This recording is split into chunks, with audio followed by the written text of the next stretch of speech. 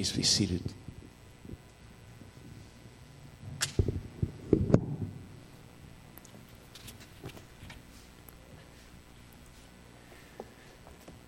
Whenever I see a bandaged hand or something, I always like to think it was something heroic, you know. An intruder came in and right crossed the jaw on defending family, and but I have to tell you, I'm not stealing your thunder. I hope I get to preach today, so that's okay. Josh was running up the stairs to make sure the cookies didn't burn, just so you know, and trip. That's heroic, yes. It's funny, all the different things. I'm sure we could tell stories about different injuries we've all had and probably be about the same kind of importance level. But anyway, just wanted to get that off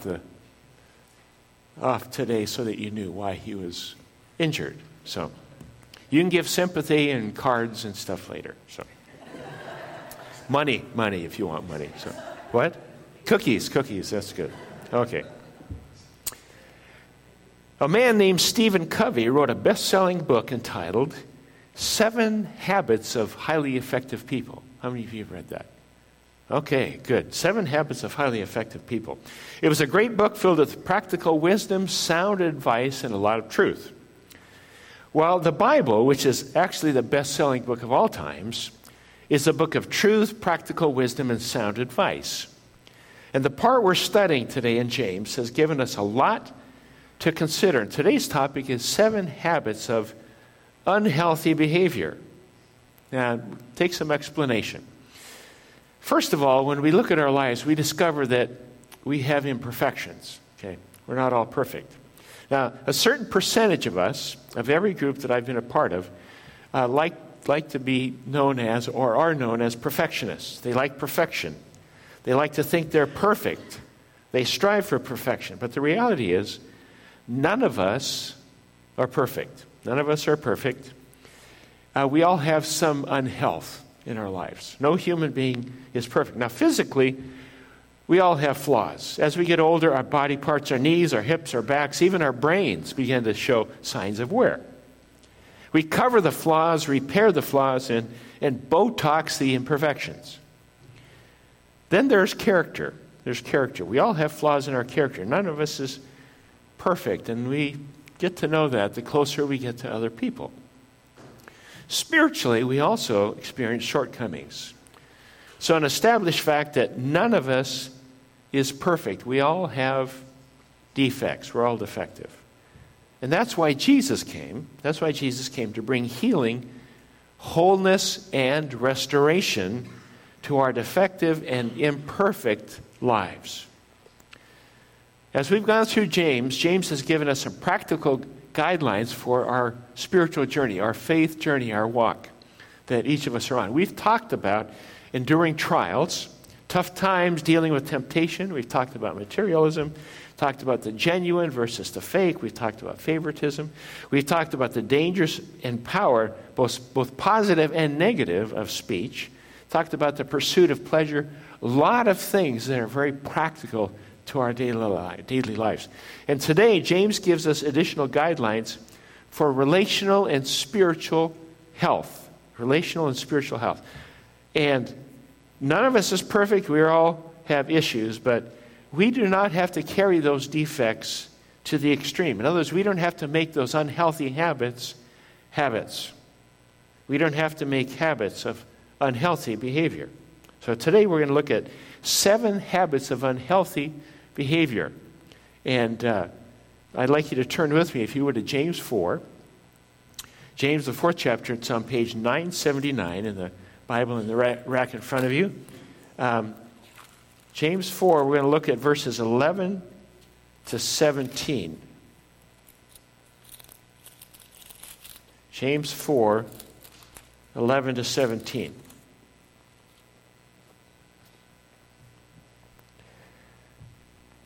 Brothers, do not slander one another. Anyone who speaks against his brother or judges him speaks against the law and judges it. When you judge the law, you are not keeping it, but sitting in judgment on it. There's only one lawgiver and judge, the one who's able to save and destroy. But you, who are you to judge your neighbor? Now listen, you who say today or tomorrow we will go to this city or that city and spend a year there, carry on business and make money. Why, you do not even know what will happen tomorrow. What is your life? You are a mist that appears for a little while and then vanishes. Instead, you ought to say, if it is the Lord's will, we will live and do this or that. As it is, you boast and brag. All such boasting is evil. Anyone then who knows the good he ought to do and doesn't do it sins. A little bit of odd things in that chapter, but we'll try to unpack that as best we can.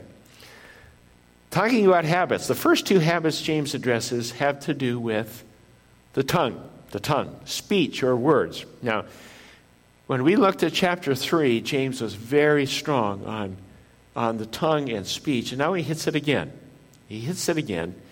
And the first habit is what? The first habit is slander. Slander, which is speaking evil against people. It says, don't slander. Slander means to malign or to disparage people, to speak evil against people or speak bad of someone. Now, most of us, when we think about slander, think of it as saying something bad about someone else that's not true. And it does include lies and untruths. But slander can also include things that are true. They can be true. True or false, he says, do not say anything evil about someone. The old saying, if you don't have something good to say, don't say anything at all.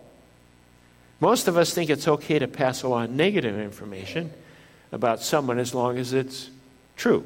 It's true.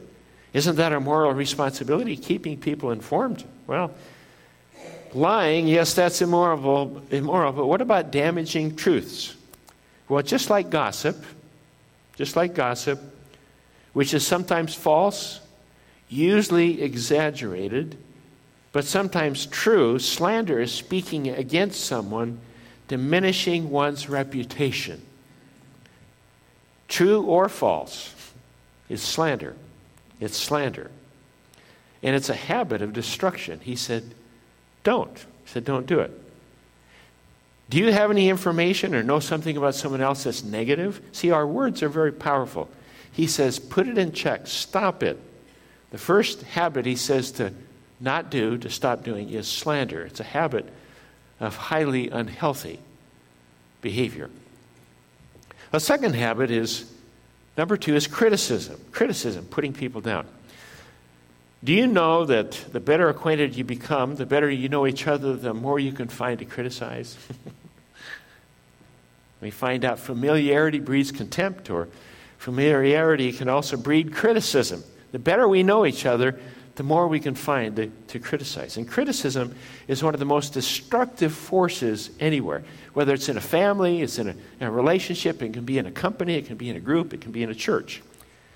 And criticism can be as subtle as just minimizing a person's virtues. Minimizing a person's virtues or diminishing an accomplishment.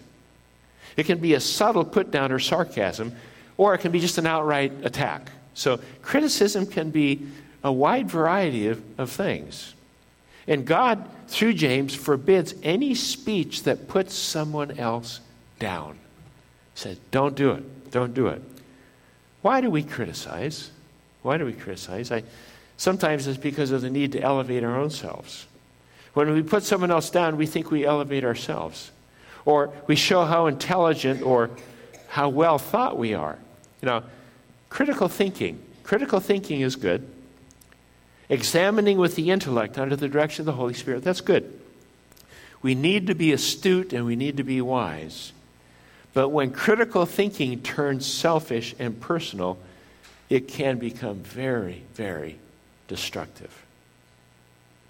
It can turn into criticism of another person. It might be a leader, a coworker, a child, a parent, a brother, a sister, or spouse. When we see a fault in someone, what is our first instinct? When we see a fault in somebody, what's our first instinct?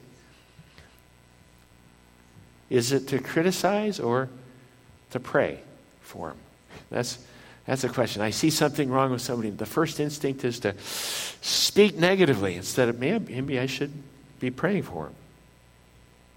Now let me just do a note here about not being too critical of self. Self-criticism can be very destructive. Some people never examine their lives. They just kind of go on. But some people examine every part of their lives under a microscope. And these people don't need someone else to criticize them. They do a great job of criticizing themselves. That also is unhealthy. Self-criticism is not healthy. Examination is fine, but not self-criticism. So criticism, it's negative. It dwells on the negative, always on the negative. Philippians 4:8 says this. He says, "Finally, brothers, whatever is true, whatever is noble, whatever is right, whatever is pure, whatever is lovely, whatever is admirable, if anything is excellent or praiseworthy, think about such things." Think about such things. Think positive and speak positive. That's scriptural. Not criticism, but positives. Now, everybody thinks a little different. The pessimist looks and it says the glass is half empty. The optimist says the glass is half full. The engineer says the glass is twice the size it should be. And the theologian says the glass is full if you have enough faith. All different ways to look at the same glass. We need to ask God to help us. If our first instinct is criticism, He can and He will. So criticism, the habit of highly unhealthy behavior. The third unhealthy behavior that James addresses is judgmentalism, putting people in their place. And of course, we know the place where they ought to be. Just like there's a difference between critical thinking and criticism, there's a difference between judging and judgmentalism. It's very important that we understand the difference between judging and judgmentalism. In Matthew 7:1-5, Jesus is talking on the Sermon on the Mount. He says, "Do not judge, or you too will be judged. For in the same way you judge others, you will be judged. And with the measure you use, it will be measured to you." And he uses an illustration of exaggeration. He says, "Why do you look at the speck of sawdust in your brother's eye and pay no attention to the plank in your own eye? How can you say to your brother, 'Let me take the speck out of your eye,' when all the time there's a plank in your own eye? You hypocrite, first take the plank out of your own eye, and then you will see clearly to remove the speck from your brother's eye." What is Jesus talking? He's talking about judgmentalism here. Now, he's talking to people who used a different standard to judge others than they judge themselves. Or the fact that they really were disqualified from offering judgment because they were in a far worse position. They had this plank trying to remove a little speck. By the use of exaggeration, Jesus illustrates the point that he says, "You got a log in your eye. You're trying to get the speck of sawdust out of his eye." He says, "Get your own life together first. Look first what you have. And whatever standard you judge others with will be the same standard with which you will be judged." That's what it is. So if I'm measuring judgment or judging somebody, it's the same measure I will be judged with. Now, that doesn't mean that we don't judge at all. Some people quote this and say, don't draw conclusions, don't judge. Let's try to find some balance. We are to judge. In Matthew 7:15, it says, "Watch out for false prophets," judgments. Verse 16 says, "By their fruit you will recognize them." In other words, make judgments, but don't be judgmental. Not judgmentalism, it's making judgments. One of the illustrations that we can look at in Scripture is in 1 Corinthians 5. 1 Corinthians. The book of Corinthians was written to a church that had all kinds of issues. And one of the issues that Paul addresses in chapter 5 was there was immorality by a member of the church that was gross, well-known, and unconfronted. And as a matter of church discipline, Paul writes in verse 12, "What business is it of mine to judge those outside the church? Are you not to judge those inside?" And that's a rhetorical question with the expected answer of yes.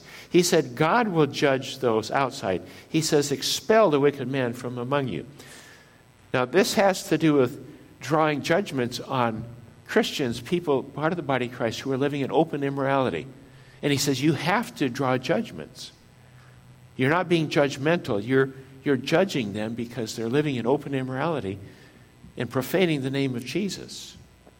Now, in that same sense, we have to be very careful not to judge open sin in the community out there.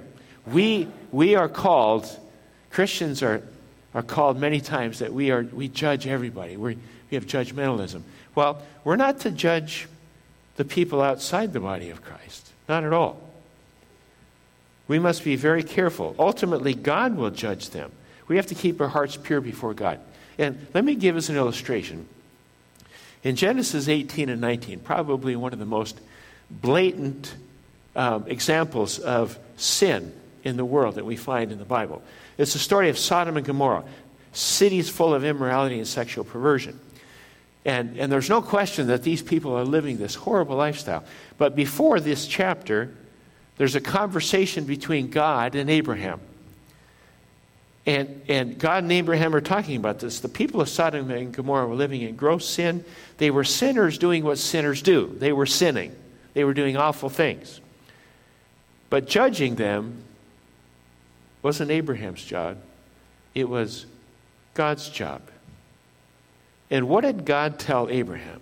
God said, you know what? I will spare the city if I find 10 righteous in the city. 10 righteous. He didn't find 10 righteous. So he destroyed the city. That was God's job, God's evaluation. He judged and sent destruction on them. Our job is to be the righteous in the city. Not to judge the sinners. Not to judge people out there that are doing what comes normal and natural to them in their ungodly state. Our job is not to judge them. Our God is to be righteous and to be holy and make sure that we have a right relationship with God. Matthew 5:16, Jesus said in the same way, let your light shine before men that they may see your good deeds and praise your Father in heaven. He says, be light. Now, we are called to judge those in the community of faith. We are to hold each other accountable, to confront sin and deal with immorality. That part of judging is our responsibility within the church, the body of Christ, people who are part of the body of believers. Judging, yes. Judgmentalism, no. That's attempting to put people in their place. And arrogant judgmentalism, it's a habit of highly unhealthy behavior. Does that make sense? You get the difference between judging and judgmentalism? It's a big difference. Big difference. Okay, number 4, condemnation. Condemnation, which is drawing conclusions about people. That's the result of judgmentalism. When we're judgmental, we draw conclusions about people. We put people in their place. We categorize them. We draw conclusions and condemn them. They say, they deserve, finish the sentence. These 4 habits, slander, criticism, judgmentalism, and condemnation, are profoundly destructive to relationships, to the church, and to our spiritual life. And James makes some strong statements about what we do in practicing these habits. He's talking to people that are doing this, okay? And he says this is what happens in verses 11 through 12. He says, when you judge the law, you are not keeping it by sitting in judgment on it. There's only one lawgiver and judge, the one who's able to save and destroy. But you, who are you to judge your neighbor? What is he saying? He's saying that we do 2 things. When we stand in judgment, first of all, we elevate ourselves above the law. He says you elevate yourself above the law. We're saying, I don't need the law. I can do better. I set myself as judge. Or we elevate myself above God. Or we say, I can do better than God.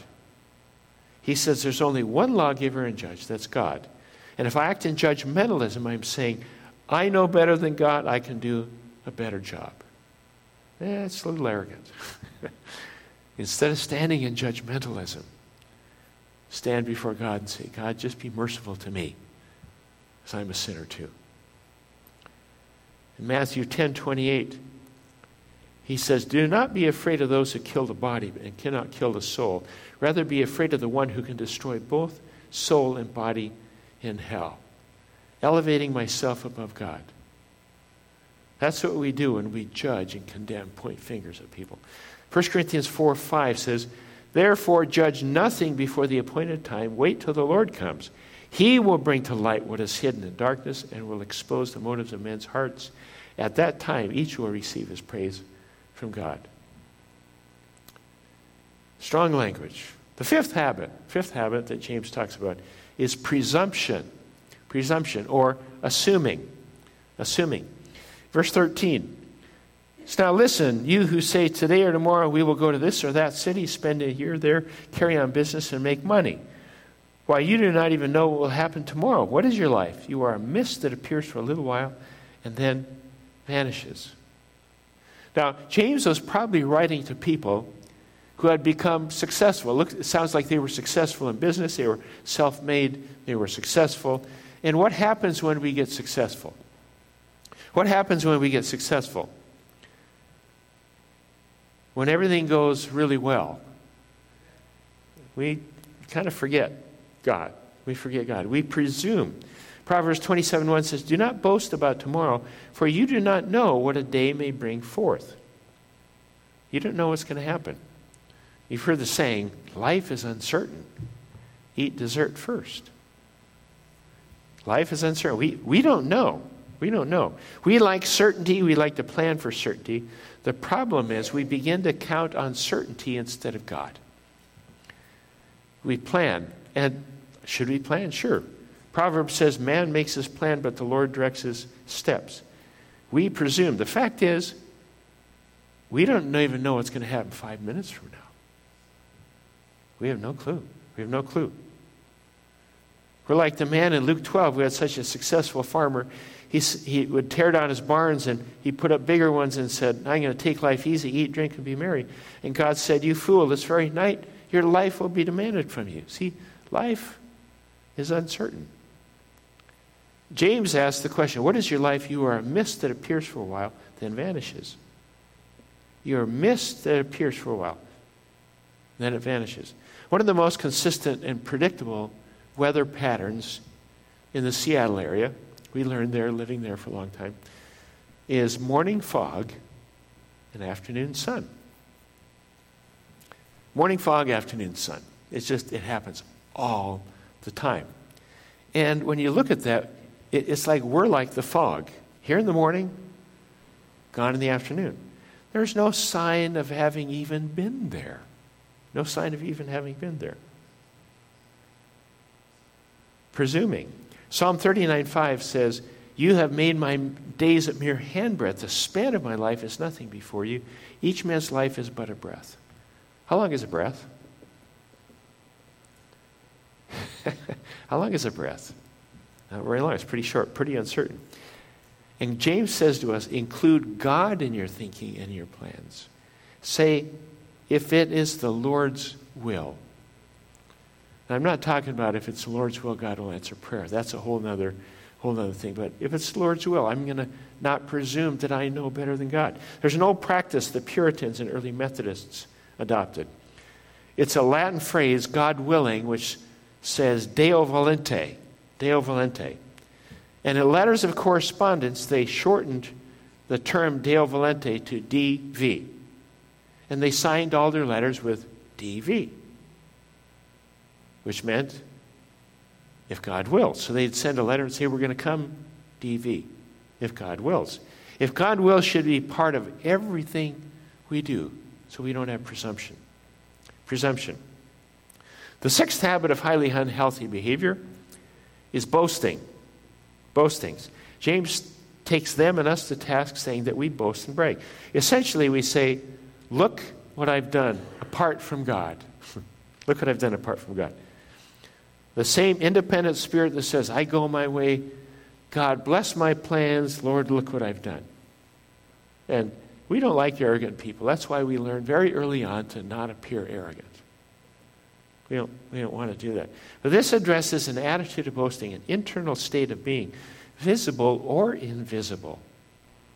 In 1 Corinthians 4:7, Paul writes, for who makes you different than anyone else? What do you have that you did not receive? And if you did receive it, why do you boast as though you did not? Boasting. Boasting. Unhealthy habit. The seventh habit is omission. Very quickly, omission is knowing the good to do and not doing it. Knowing the good to do and not doing it. Verse 17, anyone then who knows the good he ought to do and doesn't do it, sins. Now this is a huge topic. One definition of sin is hamartia, which means missing the mark. It's like you shoot at a target and you miss. We have sins of commission, which we're much more familiar with. And then there are the sins of omission, a lot harder to nail down. Things that we were supposed to do and we didn't do. And this, it addresses the sin of omission, missing the mark. The question is God calling you to do something, and are you doing it? Is God calling us to do something, and are we doing it? If we do not do what God tells us to do, it's a sin of omission. Sin of omission. How many times a day do we know the right thing to do and do it? Guilty. 7 habits. So what are we to do? This is one of those passages, you get to the end of it, you go, oh my goodness, I don't know if I'm going to make it. I don't know if I'm going to go to heaven. What am I going to do? How am I going to make up for all this stuff? Well, there's a story of a man who died and went to heaven. And, of course, St. Peter met him just outside the pearly gates. And Peter said to him, here's the deal. You need 100 points to make it into heaven. He says, you tell me all the good things you've done, and I'll give you a certain number of points for each item. And depending on how good it was, when you reach 100 points, you get in. Sound fair? He said, okay. He said, okay, I was married to the same woman for 50 years and never cheated on her. That's wonderful, St. Peter said. That's worth 3 points. He said, 3 points? He said, okay, well, I attended church all my life, supported his ministry, tithes in my service, did all kinds of stuff in church. Peter said, terrific, that's worth 1 point. He said, 1 point? Okay, he said, well, I started a soup kitchen in my city. I worked in a shelter for homeless veterans. He said, fantastic, we'll give you 2 more points. He said, only 2 points? He was exasperated. He said, at this rate, the only way I'll get into heaven is by the grace of God. And Peter said, bingo, 100 points, come on in. The grace of God. As we look at James, practical guidelines, there are all kinds of ways we fall short. It's only by the grace of God that we are right before God. It's not, we can't look at this and say, okay, let's make a list of things I don't do. And if I don't do all these things, then I'll make it into heaven. I'll get 100 points. No. We're going to all fall short in any number one of these things. I would venture to say that we all do some of these 7 habits. That's why the passage is in the Bible, to tell us that. And so we see our need for God. We can be aware of all these 7 bad habits. We can try on our own to correct all of them and live above them. But ultimately, we can only overcome by the grace of God and by the power of His Holy Spirit. It's His strength that we have the power to reject these destructive practices so that they don't become habits. Okay? I want to make sure they don't become habits.